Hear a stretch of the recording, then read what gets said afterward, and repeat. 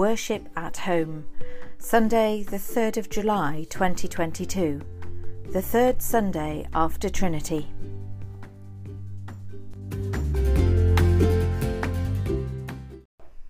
The Bible reading is from the Gospel of Luke, chapter 10, verses 1 to 11 and 16 to 20. After this, the Lord appointed 70 others and sent them on ahead of him in pairs to every town and place where he himself intended to go. He said to them, "The harvest is plentiful, but the labourers are few. Therefore ask the Lord of the harvest to send out labourers into his harvest. Go on your way. See, I am sending you out like lambs into the midst of wolves. Carry no purse, no bag, no sandals, and greet no one on the road. Whatever house you enter, first say, 'Peace to this house,' and if anyone is there who shares in peace, your peace will rest on that person. But if not, it will return to you. Remain in the same house, eating and drinking whatever they provide, for the labourer deserves to be paid. Do not move about from house to house. Whenever you enter a town and its people welcome you, eat what is set before you. Cure the sick who are there, and say to them, 'The kingdom of God has come near to you.' But whenever you enter a town and they do not welcome you, go out into its streets and say, 'Even the dust of your town that clings to our feet we wipe off in protest against you.' Yet know this, the kingdom of God has come near. Whoever listens to you listens to me, and whoever rejects you rejects me, and whoever rejects me rejects the one who sent me." The 70 returned with joy, saying, "Lord, in your name even the demons submit to us." He said to them, "I watched Satan fall from heaven like a flash of lightning. See, I have given you authority to tread on snakes and scorpions, and over all the power of the enemy, and nothing will hurt you. Nevertheless, do not rejoice at this, that the spirits submit to you, but rejoice that your names are written in heaven." This is the word of the Lord. Amen.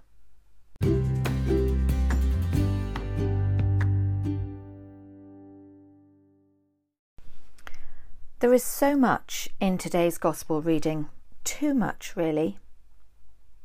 As a piece, it's split into two parts.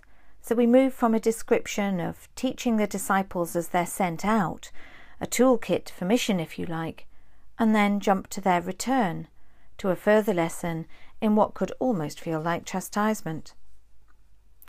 They go out then, and they return, and in both parts there is learning. So the elements of the going out, the toolbox. Well, the first thing to note is they are not alone. None of us go out alone.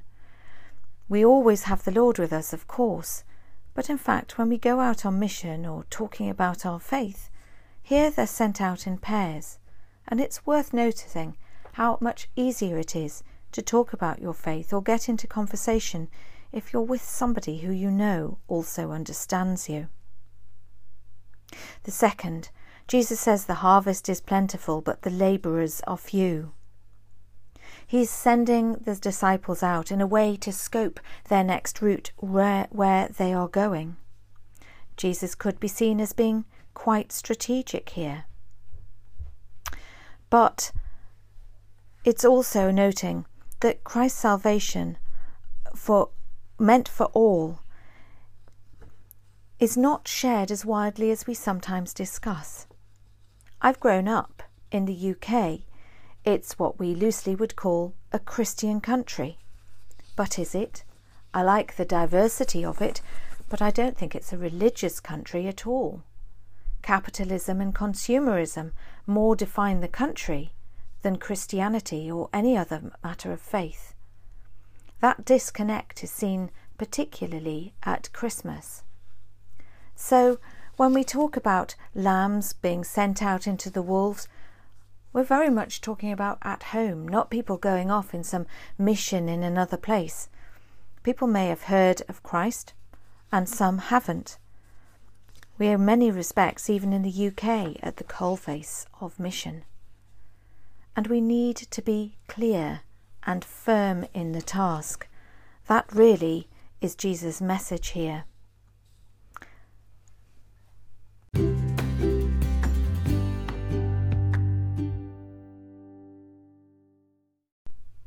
So we don't go out alone. We go out aware that there's a plentiful harvest, but there's few of us necessarily open to talking about our faith. What's the next part of the toolkit? Carry no purse, no bag, no sandals, and greet no one on the road. Wow. Well, yes, there is something about the Lord providing here. And what really struck me about the greet no one on the road, it doesn't seem very friendly. But perhaps we can see this as not being distracted from our task, that task of mission to share the good news of Christ. When you've decided or you feel called to go to a place, you go there without getting distracted on the way. And perhaps, going back to what I've said about our capitalist and consumerist country, there's something to be able to said about not carrying things with us or carrying ourselves lightly. So the next part. Whatever house you enter, first say, "Peace to this house." Some share in this. Good. If not, note that Jesus said this peace returns to you. This is important. We don't get swayed or distracted or hurt by their rejection. Let Christ's peace just come back and settle back on you, like it has rebounded off a surface. Don't let the rejection disrupt your equilibrium. This acceptance or rejection is then built upon in Jesus' words and culminates in the instruction, wherever you go, wherever you enter a town and they do not welcome you, go into the streets and say, "Even the dust of your town we wipe from our feet as a warning against you. Be sure of this, the kingdom of God has come near." This is somewhat emphasized in our reading by then placing verse 16 next to it. Whoever listens to you listens to me. Whoever rejects you rejects me. But whoever rejects me rejects him who sent me. I think this gets to the heart of our gospel reading, and particularly to note this. We have here peace and protest, acceptance and rejection. Peace and protest, acceptance and rejection. These are not actually polar opposites as they may first sound, or mutually exclusive concepts. Peace and protest go hand in hand. Take the 50-year celebration of the Pride marches, for example. Yes, there are peaceful protests that go awry, but this is one example where uniformed police officers have been asked to keep away, so confident the organisers are in the underlying principle of peaceful protest at the event. It's perhaps harder to see how acceptance and rejection go hand in hand, but they do. Jesus is telling us to expect both as we share the good news, just as he, of course, experienced both acceptance and terrible rejection. All of you listening to this who've engaged in any sort of mission work or sharing of your faith or evangelism of some sort, which I expect is most of you, will understand this, perhaps viscerally so, that acceptance and rejection do go hand in hand. There are some who may have been interested to know what you said, others who may even be mocking. I was reading a blog by a preacher I follow, who had her first experience of internet trolling.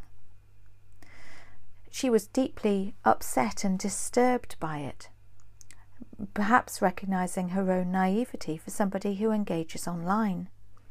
And she said this, "I accept some people will disagree with my work or my perspective, But disagreement doesn't need to be expressed by way of attack, seemingly wishing to destroy the other.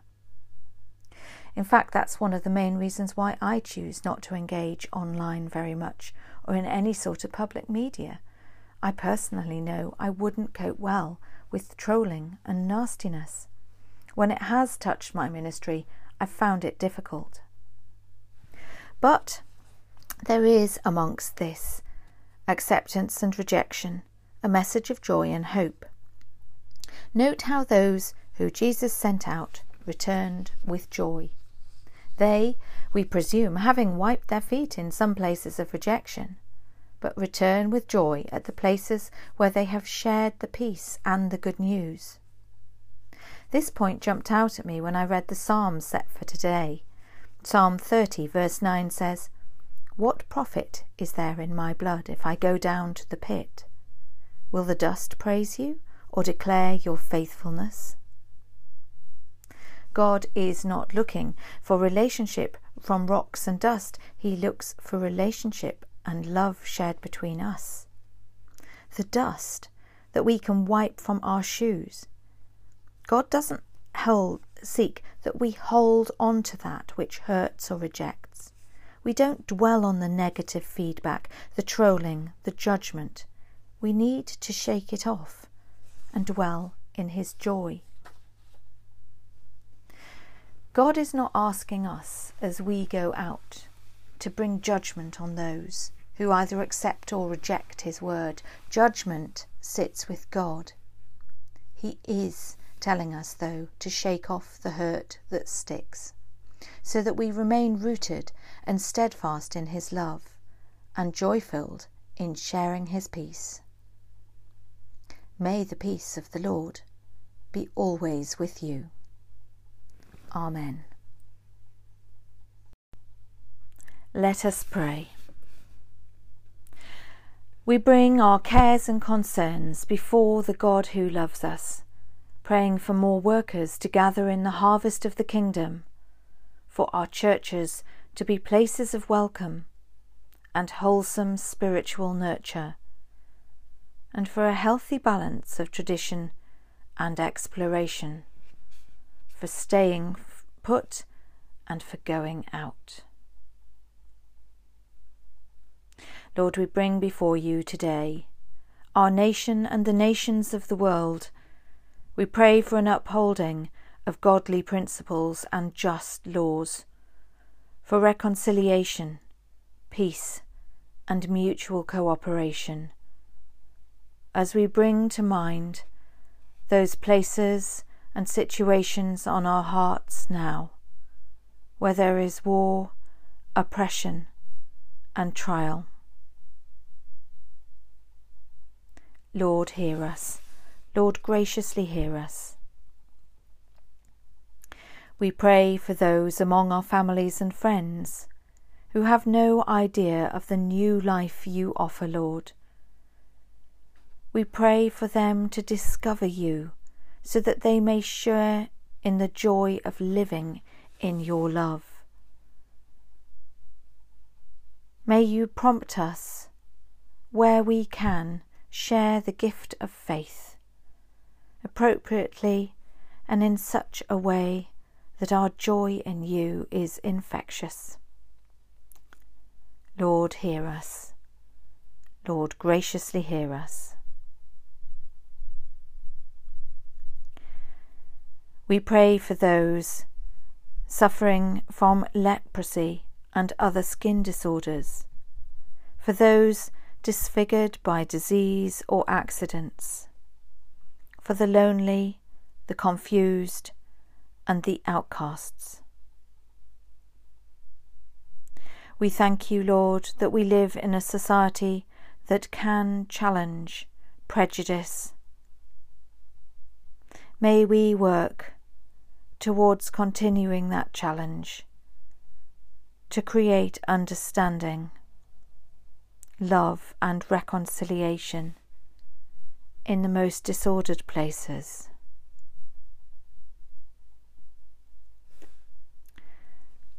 Lord, hear us. Lord, graciously hear us. We pray, Lord, for the dying and their loved ones, and for those who have passed through death. We pray for ourselves and families and friends who missed loved ones departed. Praying especially for those whose loss happened long ago, but the pain of that loss is still felt acutely. Lord, hear us. Lord, graciously hear us. And so we praise you, Lord, and give you thanks in the fullness of our life in you. Keep us renewed and fulfilled in your Spirit. Merciful Father, accept these prayers for the sake of your Son, our Saviour, Jesus Christ. Amen.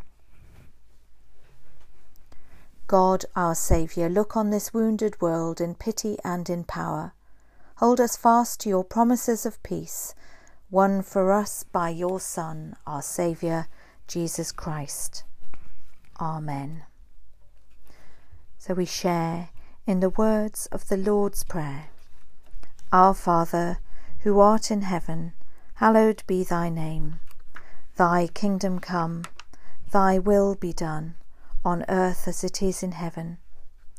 Give us this day our daily bread, and forgive us our trespasses, as we forgive those who trespass against us.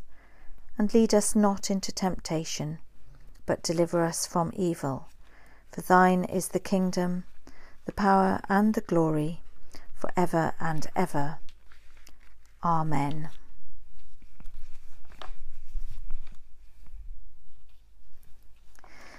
The peace of God, which passes all understanding, keep your hearts and minds in the knowledge and love of God and of his Son, Jesus Christ our Lord. And the blessing of God Almighty, the Father, the Son, and the Holy Spirit be among you and remain with you always. Amen. So we go in peace to love and serve the Lord. In the name of Christ. Amen.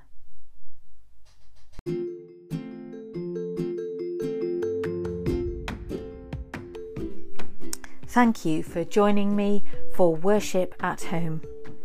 If you have enjoyed this podcast and you would like to receive regular links to my podcasts, please do get in touch at revlucylunn@btinternet.com, or you can message me through the Anchor podcast website.